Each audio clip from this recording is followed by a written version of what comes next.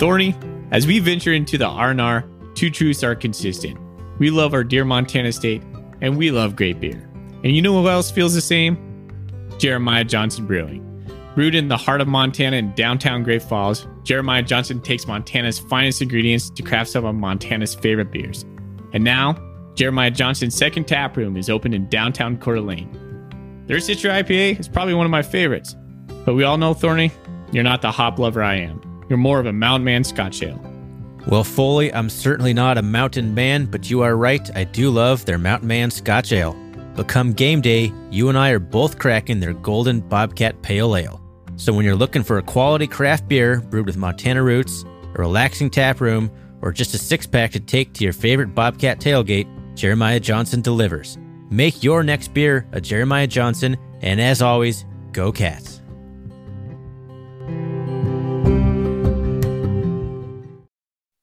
And I think this program is poised for greatness.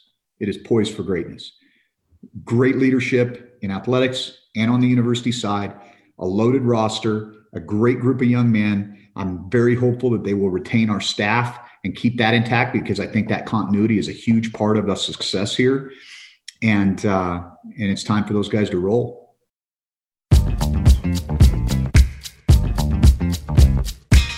Welcome, everybody, to the R&R Catcast, a fan-based podcast focusing on Montana State athletics. We're two dudes named Ryan from the state of Washington talking about our dear Montana State. We hope you enjoy.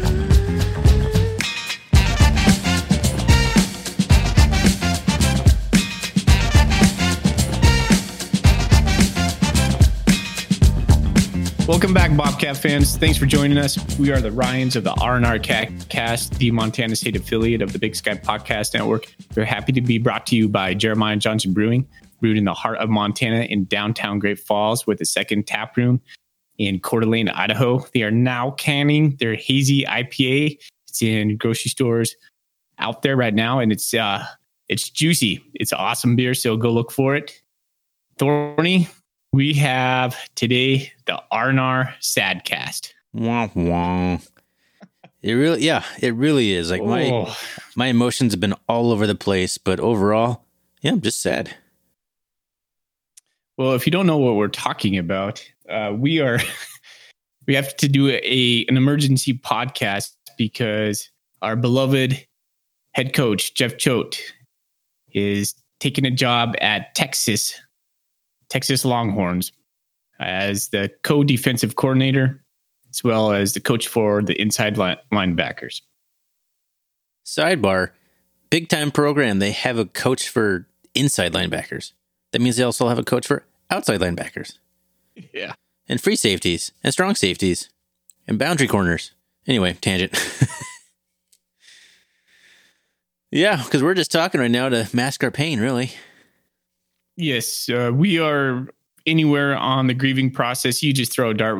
We're there all at the same time. It's ubiquitous. It's everywhere, all at the same time. So it's been a hard day. It's been a hard weekend, and I guess we're here to talk about it for a little bit of catharsis for both of you and I. But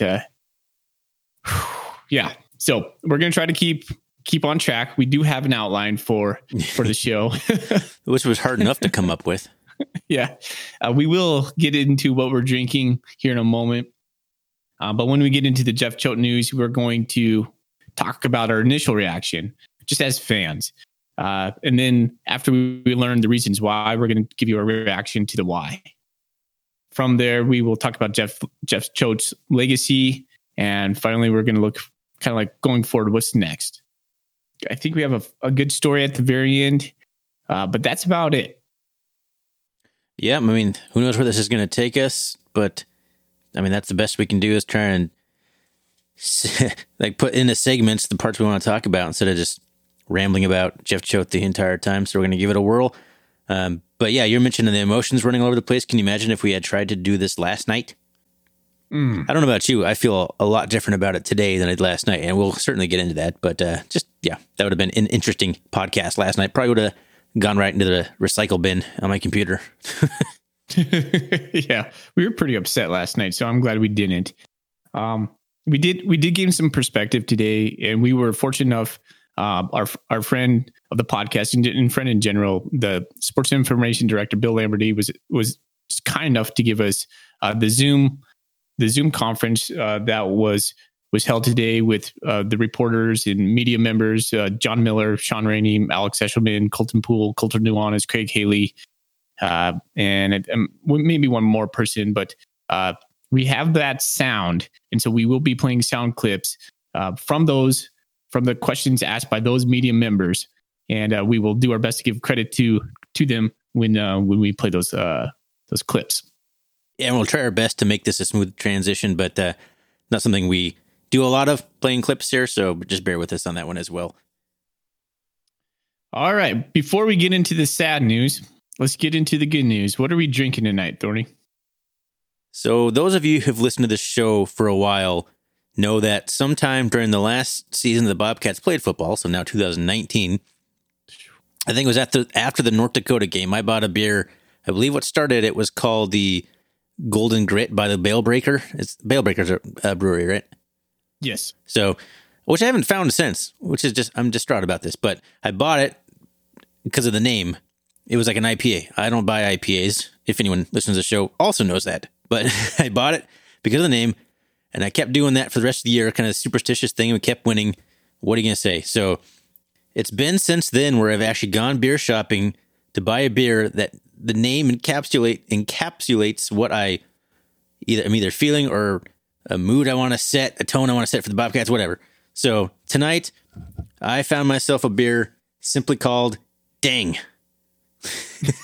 It is the Dang Citra IPA from Hellbent over here in Seattle. I imagine they mean dang in a good way, but dang can be interpreted any way I want to, like dang or dang, however I want. I'm going to take it the sad way. So that's what I'm drinking. It is 60 IBUs, 6.6% alcohol. I might actually not hate Citra IPAs fully. This is like the second one I've had where I'm like, you know what? Okay. So there you go. I bought a Citra IPA I don't hate, and also dang. Well, Citra hops is my favorite hops. I always look forward on the hop profile when I'm buying beer. And so good choice, man. I've never seen that one in the stores, but sounds good to me. Funny note is the labels are very slipshod. There's multiple ones that have like the logo facing all different directions. That's pretty funny. We usually talk about labels too sometimes, and that was the only thing of note on this label is how poorly they were put on there. Well, I had to make an emergency run to the grocery store to get mine because I knew this was coming up today. I got what is called the Space Needle IPA from Pike Brewing right there in Seattle, Washington. It has Cascade, Centennial, and Citra hops. It has 6%, 59 IBU. So I guess you and I, for once, are probably drinking a very similar beer. Mine's more bitter than yours. That might actually be a record, at least according to the IBUs. It is a beautiful can, and it does have a blue and gold color scheme to it. So it caught my eye right away. And, here it is in the Coulis, the golden Coulis. It's tasting pretty good. All right. Well, now that we've had a beer in our system, talking about it anyway, what are we going to talk about next?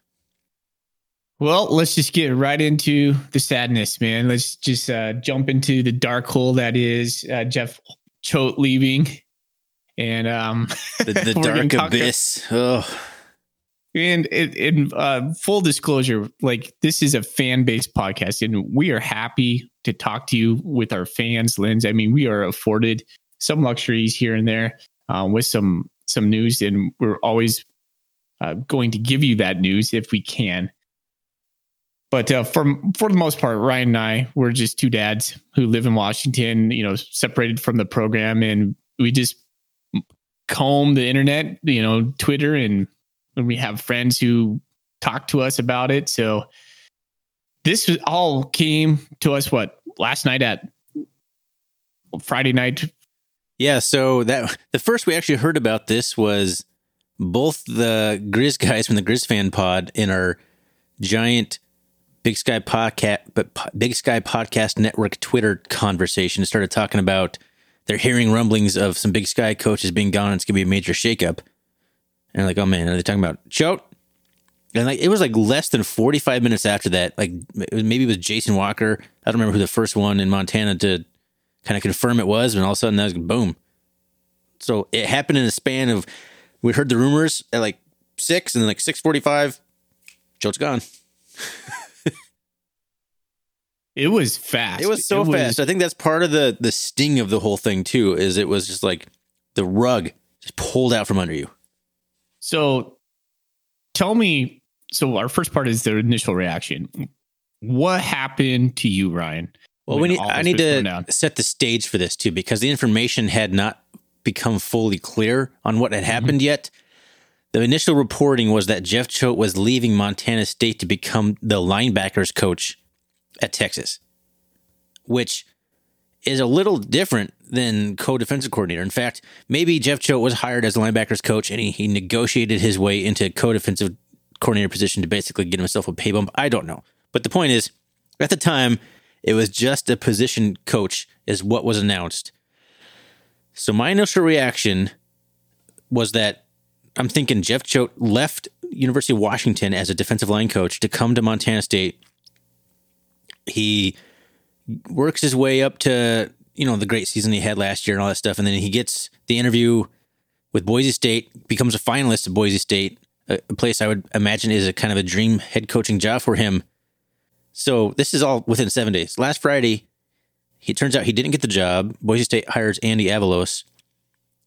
And Jeff Choate comes out with his tweet that we read on the last podcast about being, committed to Montana State and all that stuff. And then like on Friday, yesterday, all of a sudden, like, hey, Texas, bye. It seemed very sudden. It seemed weird that he would leave to take a position group or a position coaching spot. So my initial reaction after absorbing all this information and thinking about the timeline of it, the tweet about being committed, and then all of a sudden he's gone, I was actually a little angry. I thought, like, why is he leaving here to take just a position group? He could have done that at any point.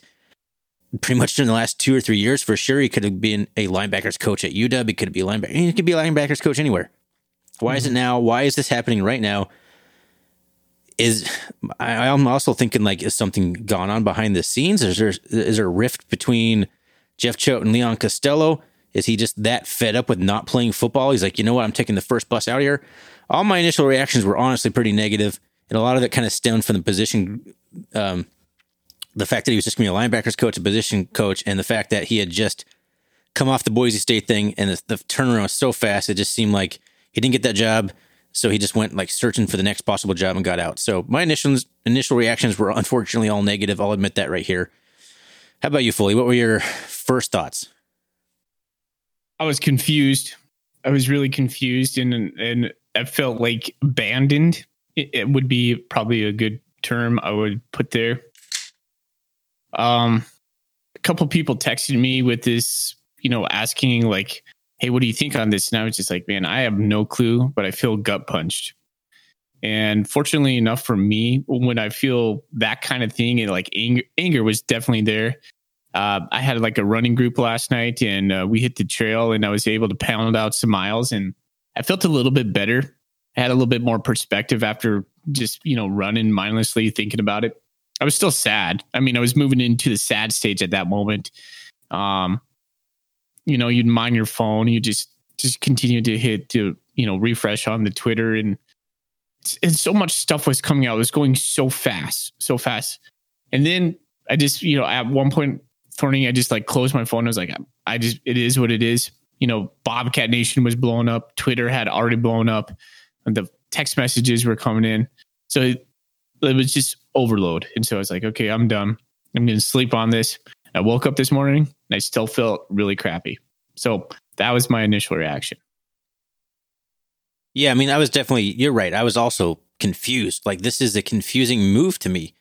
A lateral step down. I guess that's why my head went on to these conspiracy theories about he's unhappy with MSU. He's unhappy with the MSU administration. He's happy with Costello, Cruzado, whatever. Like, that just didn't make sense. It didn't compute to me why he would leave after last season, after getting so close to being a head coach at a very top tier G5 school, all this, and then he's just like, I'm gonna be linebacker coach at Texas now. Like, what? Texas? You don't even like all of his coaching careers, like all Pacific Northwest stuff too. So it didn't make sense from anything except for the fact that, I mean, it was obvious that the Pete Kwiatkowski connection was there. And did he have experience with Steve Sarkisian? I don't remember.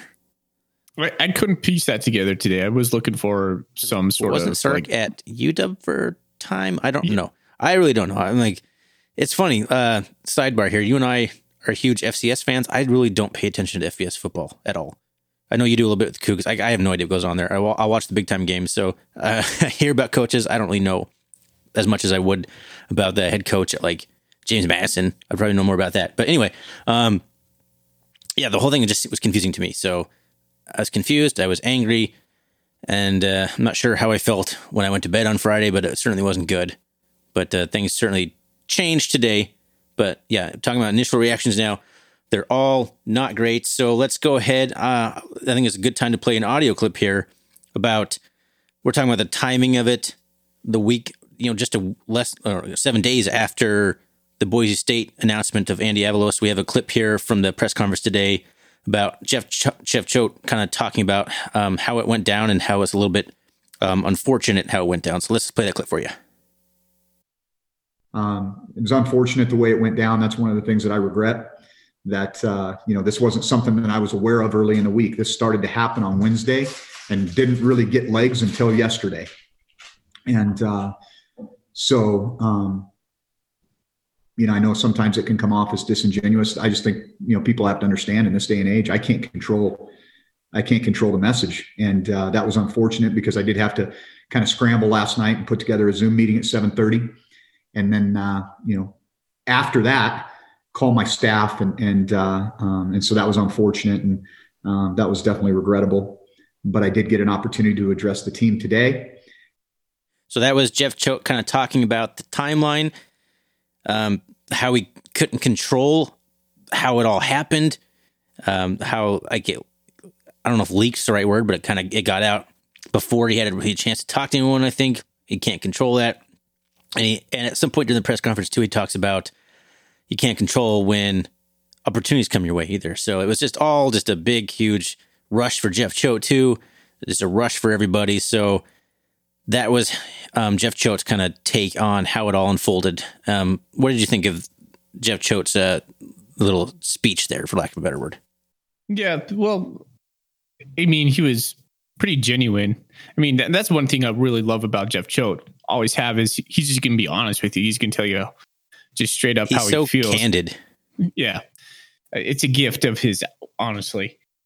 It just reminded me, like, hearing his words right there, I was picturing myself just like putting myself in that timeline. I was like, what was I doing at the time? I was scrolling through Twitter and you would see like a couple players putting a couple things out there and they're like, they felt hurt. They're like, he told who? Surprised. Yeah. Surprised. Hurt. Like they were like, you could tell the players had not found out yet. Yeah, and it looked bad. It looked bad for MSU, and not and like to even go back even a week ago or 2 weeks ago. I can't remember when the Boise thing ended. It's all like a mess now. But he put out that tweet. Things are good here, or this is not. This is a place for me to be right now for many reasons. Unfinished business, and so you're like, was that just a lie? Yeah, right. You felt kind of funny. Sidebar here real quick. Remember how we had on the last podcast about the Boise State thing? I read into that tweet differently than you. Yeah. I don't know if I was correct on that or not, but it's interesting that I read that a little bit more negatively, and here we are. Yeah. Well, I mean, so let's just, put a cap on our initial reaction. We were both hurt, confused, angry, sad. We were feeling all the big feels last night for sure. I do want to say it's interesting too, the dynamic here before we move on to the next segment here is that I would have been super happy for Jeff Choate. Very sad for myself, but so happy for Jeff Choate if he got the Boise State job. And then when it was announced that he was going to Texas, I felt like none of that. Whole different dynamic between the big process. You hear he's interviewing, like just the transparent process throughout that thing. And then all of a sudden, like 45 minutes of news, like, oh, here Jeff Choate might be gone and he's gone. Like I felt very differently about these situations. Yeah, I would agree with that. All right, so a big question now that we're kind of setting the stage for is why did Jeff Choate take this job? Why did he leave MSU? And I think a good place to start on this is actually a quote from Jeff Choate, or from his press conference. And Ryan, you had just talked about this too, about him reiterating maybe, I'm happy to be at MSU. Was he unhappy with MSU? Let's play a quote right here. And there were some other things that came up. This was not the only opportunity that fell in my lap over the last couple of weeks. But this was the one that was the right fit for me at this point in time. And there's a variety of reasons. And as I told our players, the why is kind of irrelevant, but I know that's what people are going to want to know. And what I can promise you is that the why is not about Montana State. It's not about, Leon not doing everything he could to help make this the best place for me and my family. Waded, she gave us so much tremendous support. And so this was not about Montana State not trying to do what they had to do to keep me here. That is not what this is about at all. And I know you don't know me well. Bill can probably speak to this. I'm a man of principle and conviction. And, if I'm going to talk to these young men about, hey, you've got to take a jump. If you want to be great, if you want to achieve your goals, if you want to live your dream, you're not going to get that by standing on the sidelines. So go put yourself out there and be your best self. And whatever happens, you can live with it. And I have, I've tried to live my life with no regrets, and I have absolutely no regrets about my time in Bozeman, Montana. Foley, what are your thoughts? When I heard him say that, it started to help me rationalize this whole thing and gave me a little bit of peace. I still feel sad, but I was like, I believe Jeff Choate. I've always believed everything he has said.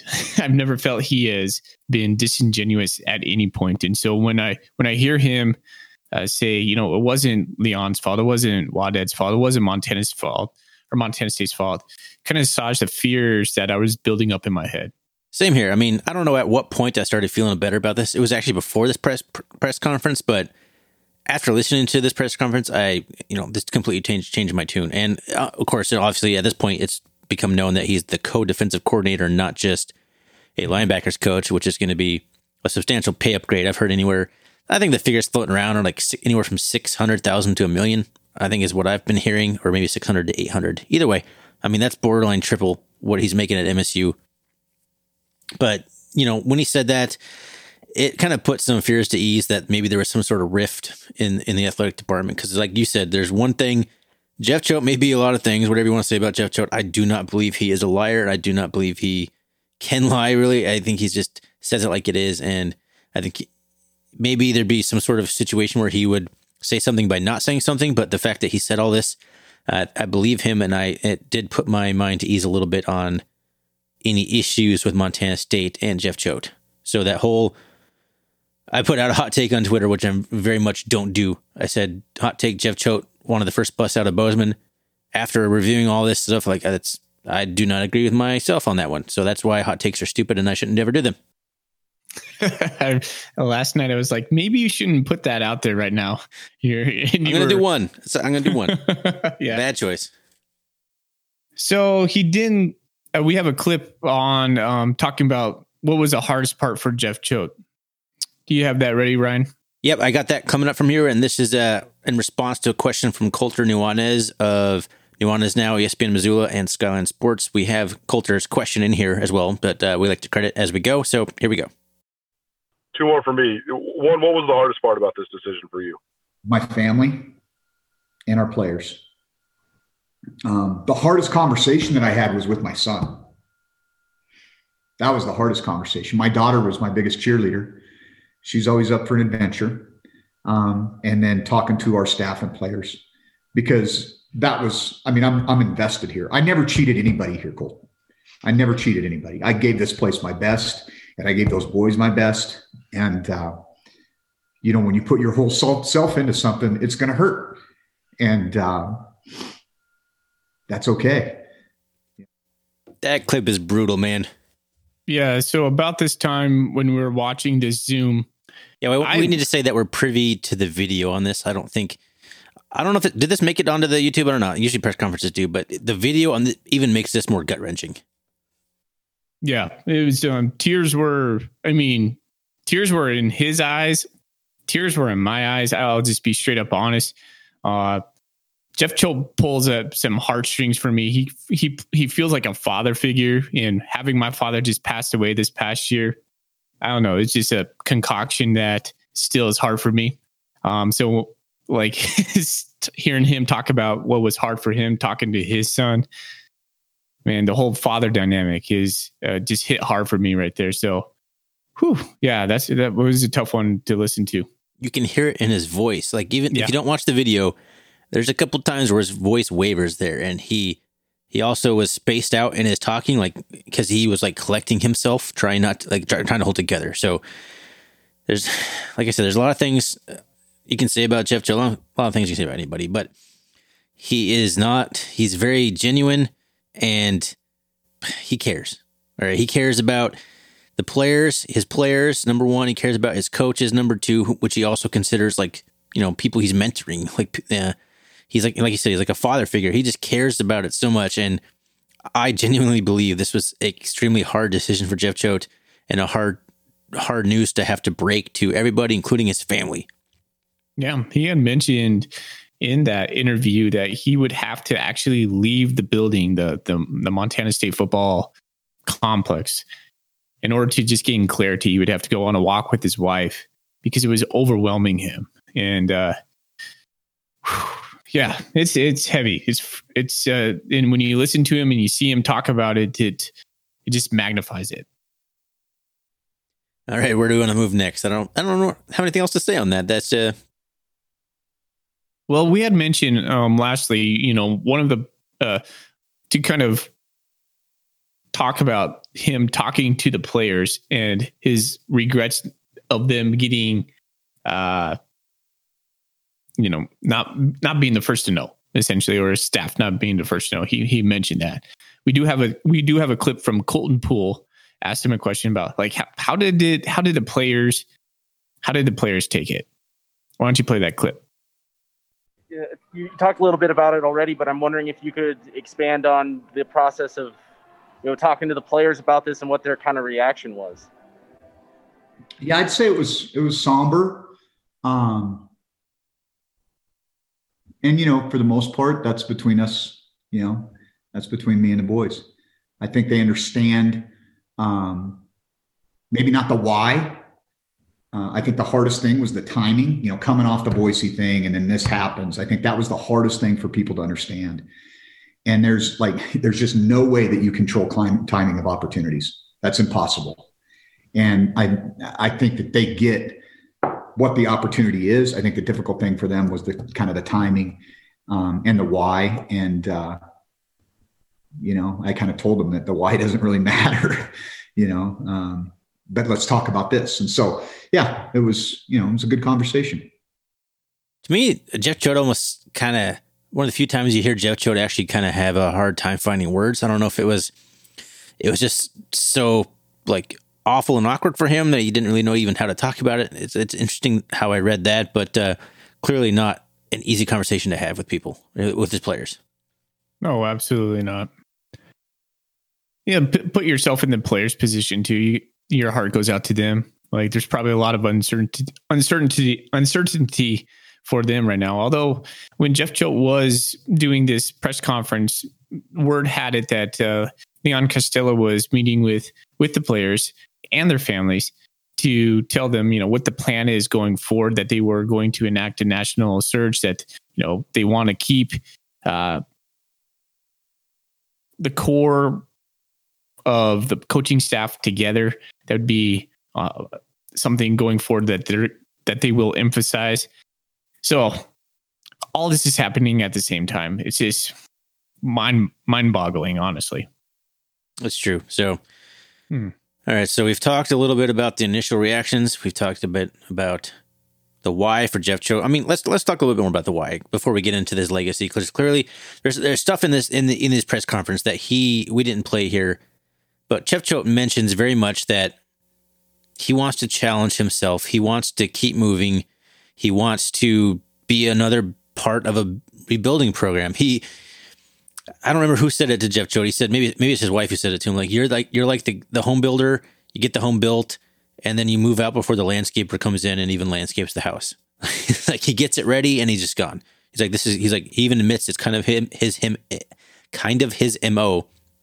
So here he is, another opportunity to go rebuild a national brand, a program that is in need of a rebuild with a pretty amazing staff. Like how could you not go work for some absolute veteran, big name guys like Texas you're going to go work for? So a lot of it was Jeff Choate just wanting to compare himself to the best in the business. He said something along those lines too, like just wanting to, challenge yourself in that way. So I think that was a big part of it too. I think it's a big part of the why.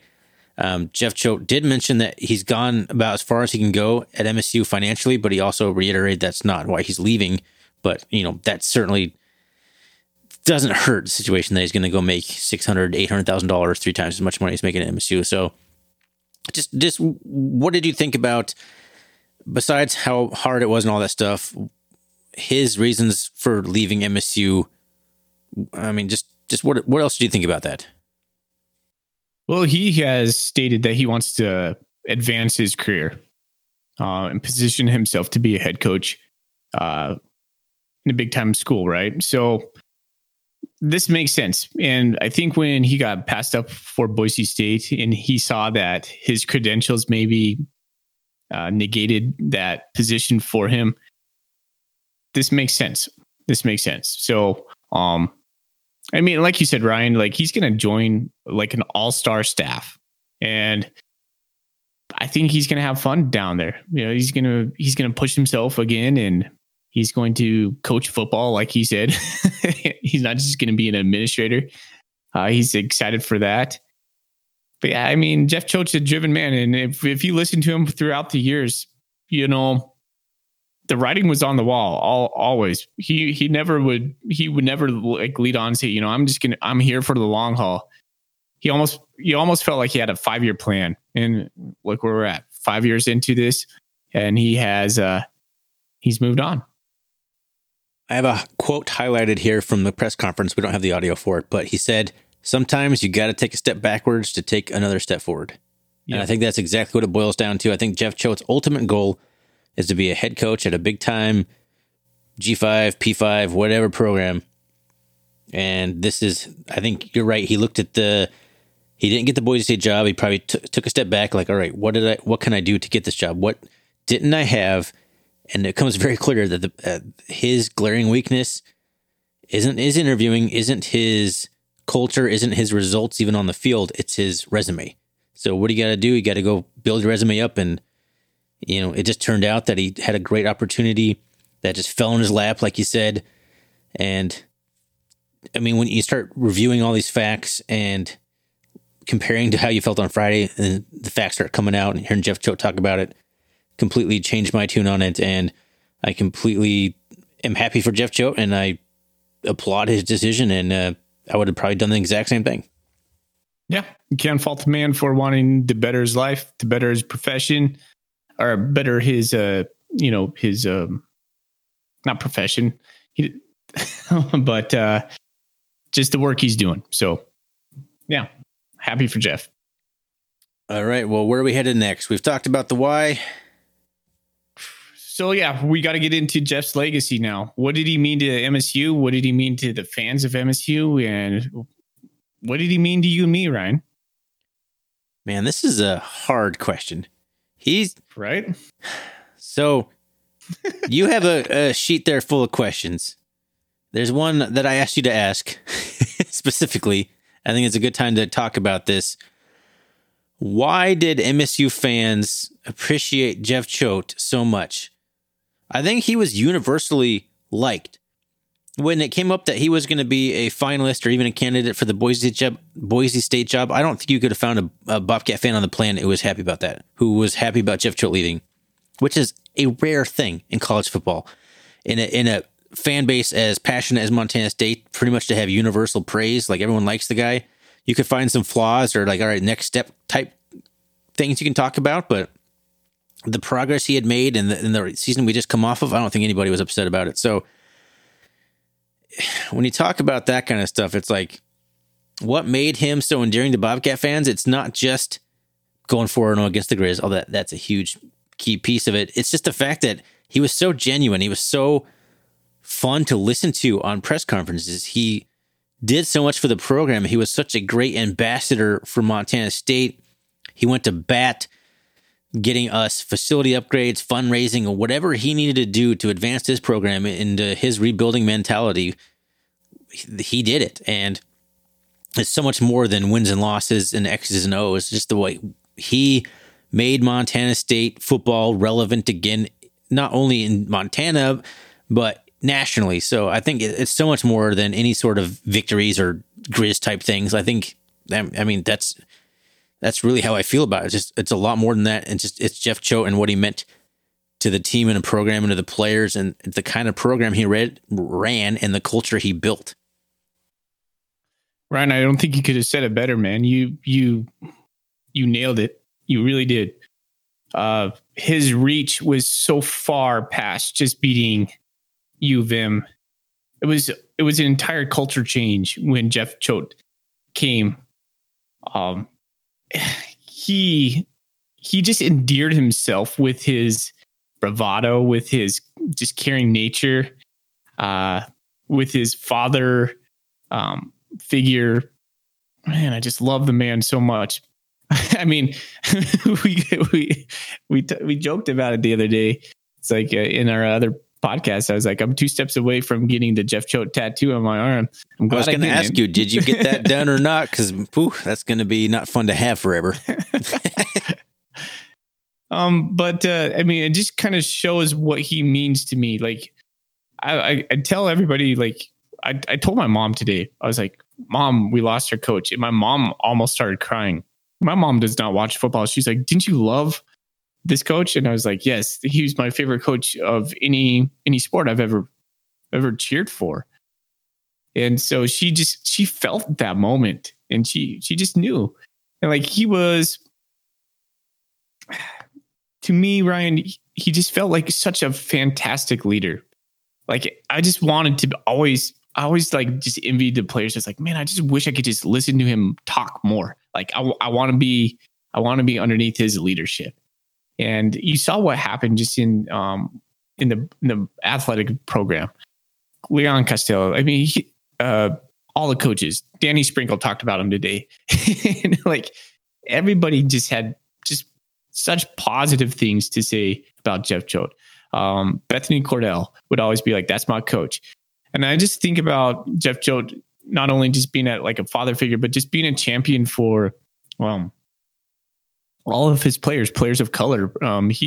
Jeff Choate was not afraid to talk about the things that were the racial inequalities that were coming to the surface this year. And he was very much on the forefront of that. And well, I just think MSU hit gold when they hired Jeff Choate. He's definitely set the foundation for Montana State to go forward. And wow, we were just so lucky to have him for the last 5 years. I mean, you hit the nail on the head. I mean, Jeff Choate in fact, he does have flaws. Like, we're not sitting here saying Jeff Choate is a perfect coach. He obviously, his quarterback struggles, I would say, rest pretty squarely on his shoulders. Lots of X and O's type stuff, but the results end up speaking for themselves. Like, Jeff Choate was a bigger believer in culture being what leads a program to success than any sort of X's and O's or type things like that. He was like, believe in the process, believe in the system, believe in the culture, and the wins are going to come. And it did. Like, the Bobcats were going to be more physical and tougher and just work harder than anybody else. And that's what really ultimately led to the success. I do believe Choate had a lot of unfinished business here. And he alluded to it in his brief statement between job searches, whatever you want to call it, job potentials. But he's just like, you couldn't ask for a better leader. And I've learned so much about football. I've learned so much about life. And it's crazy to say that from like a football coach, but just the way he speaks and like the life experiences he has, like, you can learn a lot just listening to Jeff Choate, and it's pretty crazy. But I mentioned the foundation thing. We do have another line here from Jeff Choate on the foundation that he believes has been laid And this is from, I don't know who this is from. I believe this was an expansion on a question that Colter Nuanez may have asked earlier. But here is Jeff Choate talking about the foundation at MSU. One thing I can tell you is this isn't a house of cards. There's a great foundation here at Montana State. And I know they're going to attract a high quality candidate who is going to be able to, add that little bit that can get this program over the hump and winning that championship. And so there you go. Jeff Choate talking a little bit about the foundation he believes has been set at his time at MSU, building off what we were just talking about, the foundation we believe he left as well on our side. So, I mean, where do you want to go from here? What should we talk about now? This is the hard part, right? Like, we're just kind of like, where do we go? Yeah, I mean, it's kind of like a microcosm of our feelings, though, too. It's like all over the place. We want to hold on a little bit. It's clear that he set the foundation at Montana State. I mean, that's obvious. We're top 10, top 5 team in the FCS. And that took a long time. That took a long time to get there. When he first came in, it took 5 years, but we're in a great spot. Montana State's in a great spot right now across all levels of athletics. And Jeff Choate definitely had a major hand in that. So what do you think was Jeff Choate's, like, what really elevated the football team from the 2015 first losing season at MSU in 15, 14 years, whatever, Rob Ash's final season? What do you think Jeff Choate really did to the program that just elevated it to completely rebuilt it and elevated it relatively quickly within 4 years, third year playoffs, fourth year nationally ranked all the way to the semifinals? Well, being a teacher, I would have to say this all would have to come back to relationships, because when you have good classroom culture, it's always based on relationships. So relationships would be the priority. And you hear Jeff Choate talk about that. But I also think he brought accountability and a toughness that was missing from Montana State football. I think you hit the nail on the head there. I mean, we're going to talk about culture, and we're going to play a clip here soon from Colter Nuanez, where he asked Jeff Choate about culture. But that was a big part of it, right? Toughness, mentally toughness, physically. We're going to out physically tough anybody that we played, but also mentally.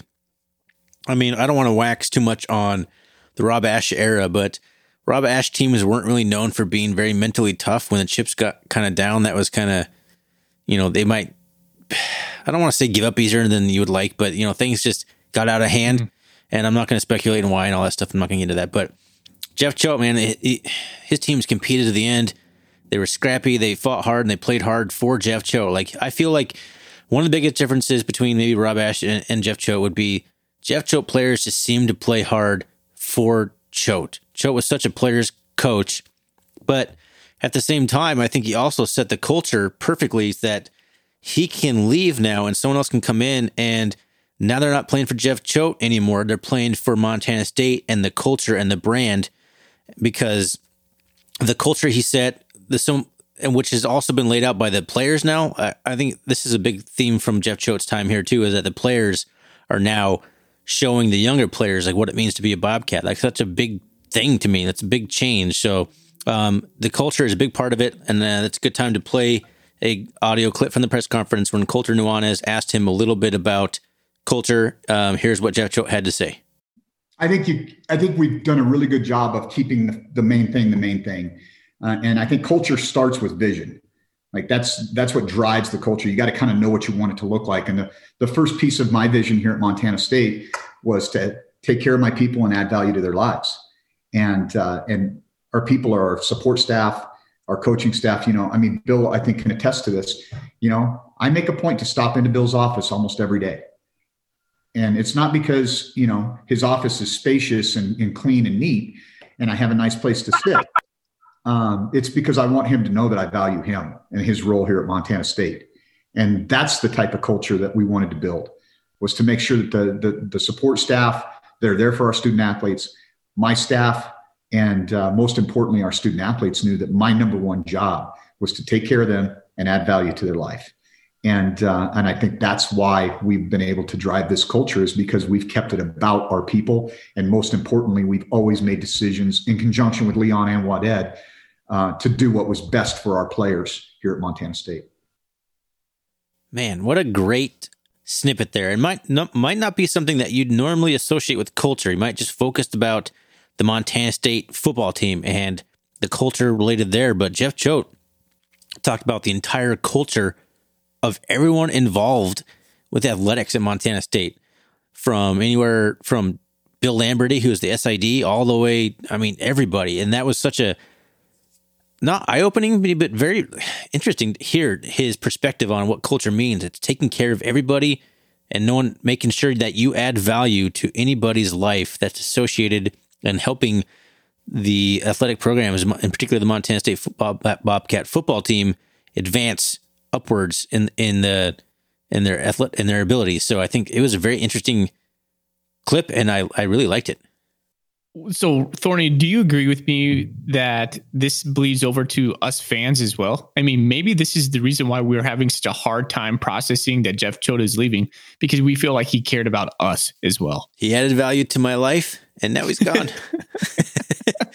That's a good question. We hadn't previously discussed that, but it is a hard pill to swallow, and it's not because you're just losing such a good coach who was winning football games. It's because you were losing a guy that just meant more to you than just mere football. And it's hard to put into words, but you're right. It's more than just that. And it has to be with the culture and him just connecting with everybody, adding value to your life in some way or another, and making sure that you feel appreciated. And so maybe that's why, maybe that's part of the reason that it just stings in the way that it does.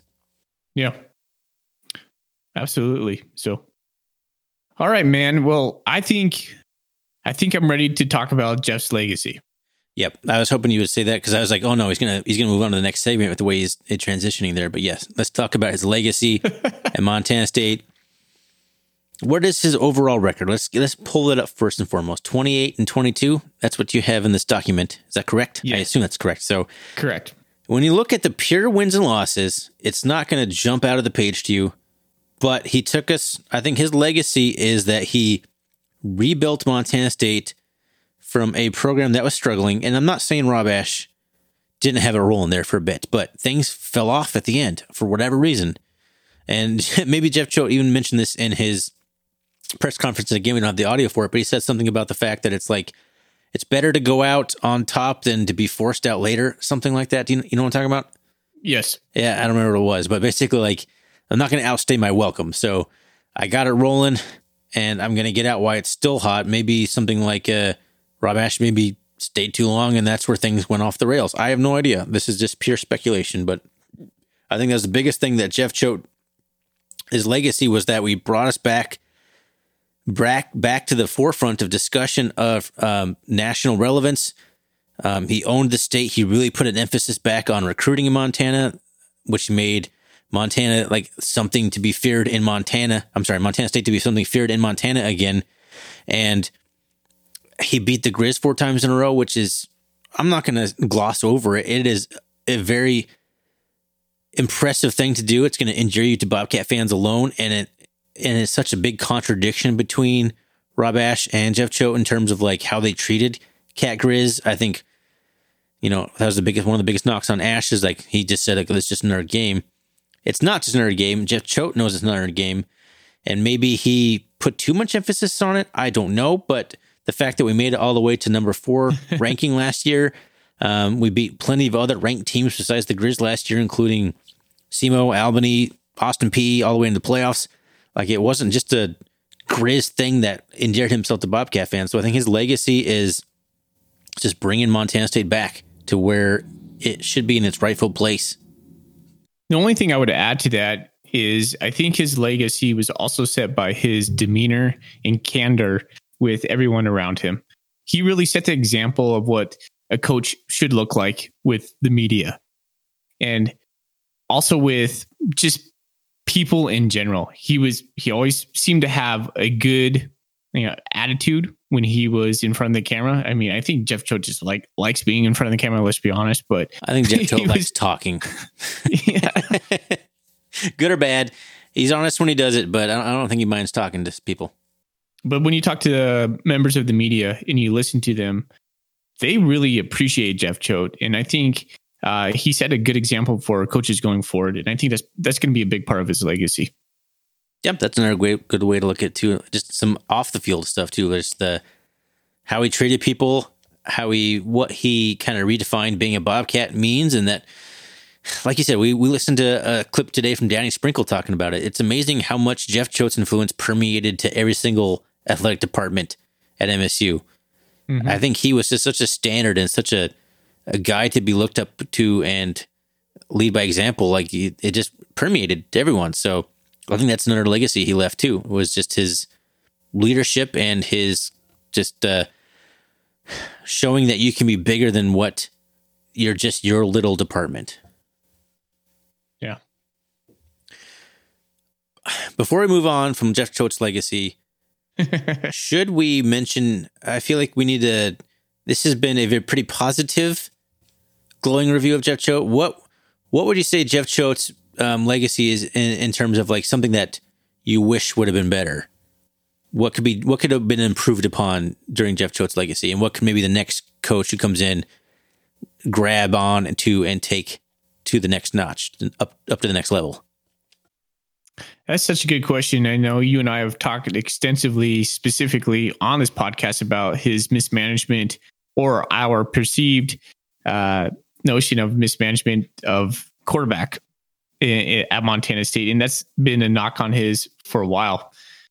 We always thought Jeff Choate was such a great defensive minded coach, and he would be the first to admit that was his focus. Like in one of the things that you won't hear, but was talked about in that press conference was, he's like, well, first time I got to Montana State, first year, I tried to be head coach, defensive coordinator, special teams coordinator, and linebackers coach all at the same time. He goes, and what the biggest thing I learned was I just needed to hire smart people and let them do the job.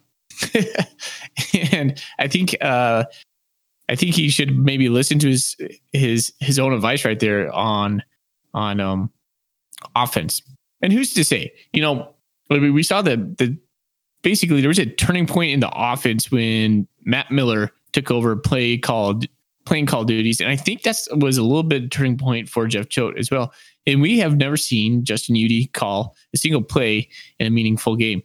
We saw it in the fall brawl, but that was just a scrimmage. And now we are looking at this spring schedule. And who knows if Justin Udy is going to stick around. That's to be determined. But there is a knock if there's something he can improve upon. I thought maybe just allowing other offensive minded people to kind of run the show. I know he wanted to be a run first offense.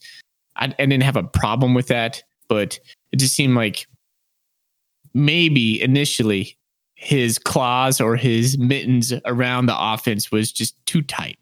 And we were starting to see a little bit like he was letting it go.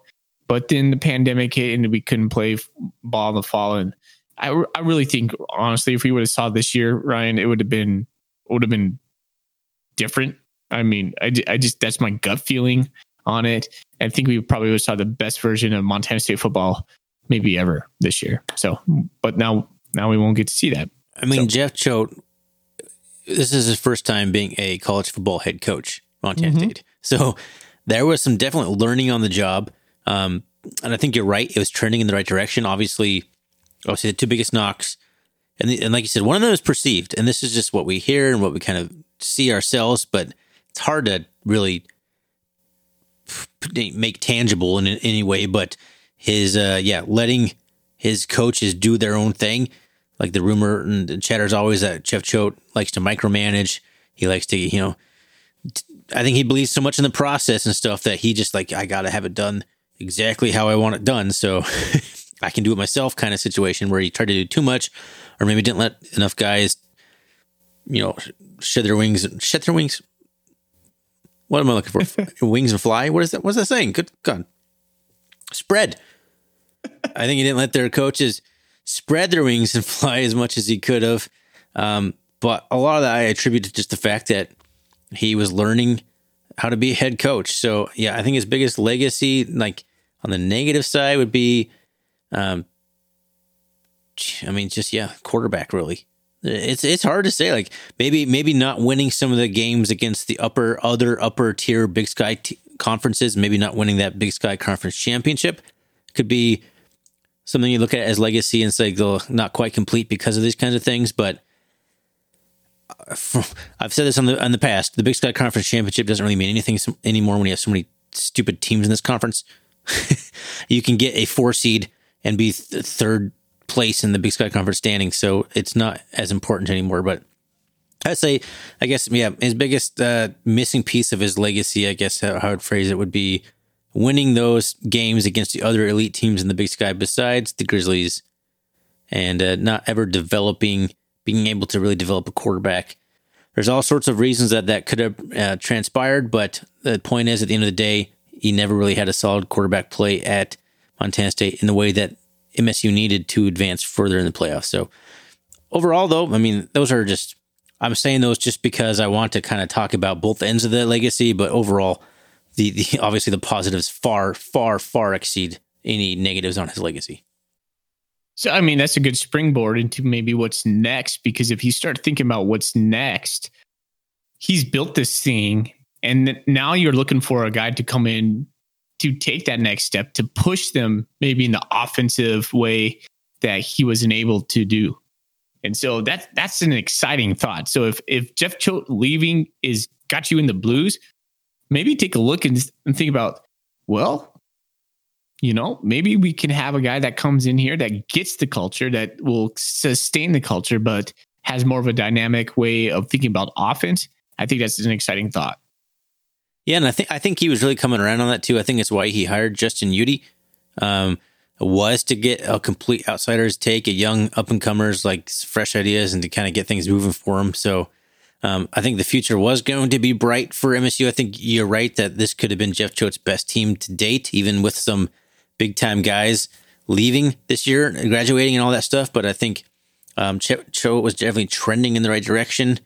But, I think really MSU is positioned very well, possibly, in Jeff Choate's word here, poised for greatness. So let's play a clip here from the press conference by, again, another question by Colter Nuanez, who always brings it with the questions. Here we go. And I think this program is poised for greatness. It is poised for greatness. Great leadership in athletics and on the university side, a loaded roster, a great group of young men. I'm very hopeful that they will retain our staff and keep that intact, because I think that continuity is a huge part of the success here. And it's time for those guys to roll. So if you listen to the entire press conference, you're going to hear a theme from Jeff Choate several times about next type steps, continuity. I think it's a big thing Jeff Choate believes in. He's built the program where he wants it. He's got the culture where he wants it. But now the next piece is keeping things, keeping that continuity there, even though, obviously Jeff Choate's leaving now. But I think that's a big thing he believes in for MSU continuing the success and taking the next step forward. So, Foley, what did you think of Jeff Choate's kind of comment there on potential at MSU? I think he's exactly right. I mean, we are at a spot right now that it might feel like you're on a precipice, but I don't think we are. I think we're in a good spot regardless of who comes in as our next coach. I would expect good things from Montana State in the next couple of years. I agree. I think Jeff Choate left us in a great position. Looking forward, we had talked about possibly talking about the coaching search right now. I think we might actually leave that to another episode. I think it's a whole nother episode's content's worth. Like, what is MSU looking for a head coach? Where should we be looking? And it's been announced who's on the search committee right now. I mean, there's lots of information on that. We're already going a little over an hour here, so I think we'll keep it short here. But maybe instead of talking about MSU's next coach, why don't we kind of get into some fun stuff? What is your favorite Jeff Choate memory? Jeff Choate either coaching a team, like a game that Jeff Choate was the coach in, a Jeff Choate moment in a press conference or something like that. You got a favorite? I do. I think two come to mind. His first year of coaching, we went down to Cedar City. We were playing in Southern Utah. was a hot day because at the very end we lost to Southern Utah, and we were at a string of losses. I think this was right before UC Davis in 2016 when we won, and then the next week we went and beat the Grizz. But at the very end of the game, Jeff Choate in his sunburnt face was on camera, and you could tell the losing was just getting to him. But you know what? One thing I just really, really remember was he was smiling. And in Jeff Choate fashion, he talked about believing in the process, defining who you were as a Bobcat. And that, I can't remember what he said, but it gave me hope. And when you have hope after I don't remember how many games we lost in a row at that point, but we were pretty bad that first year.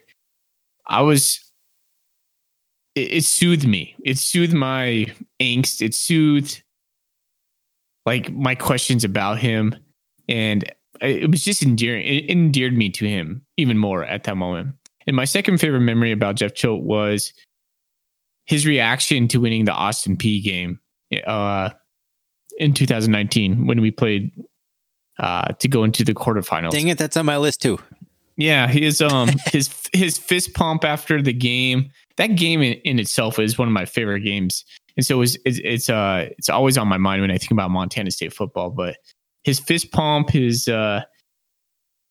Derek Marks' play. I mean, the whole team just kicked ass that game. But I just remember him like when ESPN cut to them when the clock rolled zeros, and he's just giving his big old fist pump. I just love the fire of Jeff Choate, man. I just love to see him pumped up like that. So, those two memories will always stick out in my brain. Yeah, that was definitely one that was on my radar. So I'm going to pivot to two other memories I had here. Here we go. Both of these are Grizz related, but I couldn't really think of this is actually spur of the moment because we didn't really talk about doing this beforehand. At least I didn't have anything planned. So one of the things that showed me that Jeff Choate understands what it means to be a Bobcat and to take care of business in the state is that picture with him with Ty Gregorak giving the 3 flash sign after beating the Grizz. You know what I'm talking about? Yeah. I would say that would be it's cool. I guess just he understands it. He gets it. He's celebrating in the moment. He's having a good time. You like a coach who knows how to have fun like that. So I thought that was pretty cool. And honestly, along the same lines of putting emphasis on the importance of Cat Grizz, and this is a theme only because I'm definitely one of those Cat fans who thinks there's way more to Bobcat football than beating the Grizz, but that needs to be a staple. Like number one, the Grizz are usually top of the conference, so you got to beat them anyway. We got to play them every year. If they're number one, we got to beat them. So, but just that first year when it wasn't going our way, we got things under control in UC Davis, and Jeff Choate actually talked about this in the press conference, how that was probably one of his favorite memories is that first conference win at UC Davis. But then going into Missoula, rallying the troops, getting a game plan together, and beating the Grizz after the year that they had. I mean, how much did that mean to you as a Bobcat fan? How happy were you going to that offseason knowing that it wasn't a great year, but Jeff Choate, this new coach with a gutted roster, freshmen playing all over the place, ended the year on a 2-game winning streak, including beating the Grizz, something Rob Ashe could barely ever even do. Didn't that just give you hope that Jeff Choate maybe might have this thing going the right way? Oh, not even maybe. It was like injected into my veins. It felt like we were just came off of like an undefeated season. We were like 4-7 that year. Nothing to be proud of, right? The first conference win was UC Davis, second to last game of the season. So we ended on a 2-game conference winning streak. We lost every other conference game. So yeah, it by all metrics, it was not a very good season. But the way it ended, the optimism I had was way higher than it should have ever been for what it was. For just 2 games, 2 wins at the end of the season, I was just like, all right, Choate, what do you got next year? Let's see what else this guy can do. So that was definitely, I would say, put at the top of my Jeff Choate moments because it showed me that he cares and that he's going to get this thing headed in the right direction. even though it wasn't obvious to maybe a lot of people or many people at the time. I just felt like, all right, here we go. And one thing I want to do here, we're talking about Jeff Choate memories. We both kind of gave good memories there. We didn't get a lot of feedback on this one. We got a story here on the Bobcat Nation, a private message from Joe Bobcat. He has a good Jeff Choate story. I'll just probably just pretty much read this word for word because I'm not going to try and retell the story or anything like that. But Joe Bobcat messaged me saying he's well into his 60s, so I should have known better and acted my age. But after Coach Choate's second win over the Grizz, the first time in Bozeman, I saw him walking back to the field house. I turned to my son and said, "Hold my beer." The most Montana phrase ever, right? Hold my beer. And ran towards the coach, bear hugged him, and actually lifted him off the ground. We ended up talking and laughing and, said our goodbyes. The following summer, I was at a Bobcat function when Choate was touring the state. I approached him and introduced myself. After we had talked for a few minutes, I told him I wanted to apologize for giving him that bear hug last fall. His eyes popped wide, and he said, with surprise, "That was you?"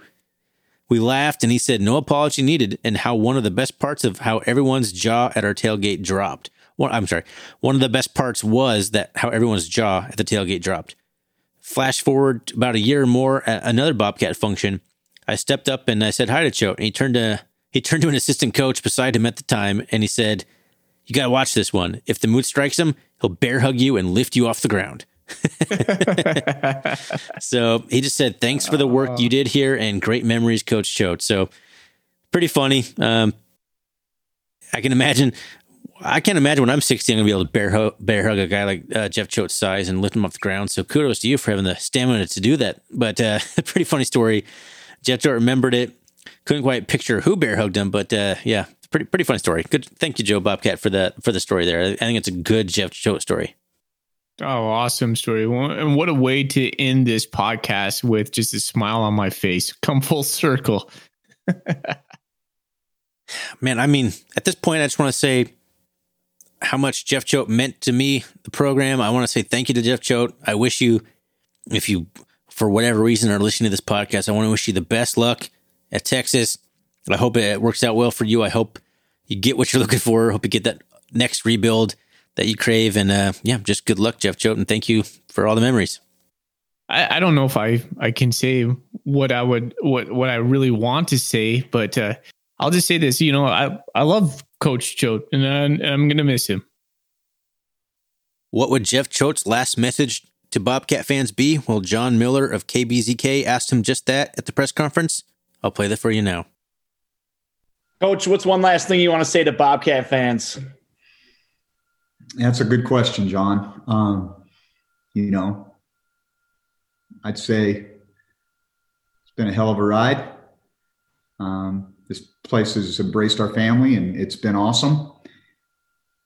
And no matter where I go, what I do, I will always be able to say, I never lost to Montana.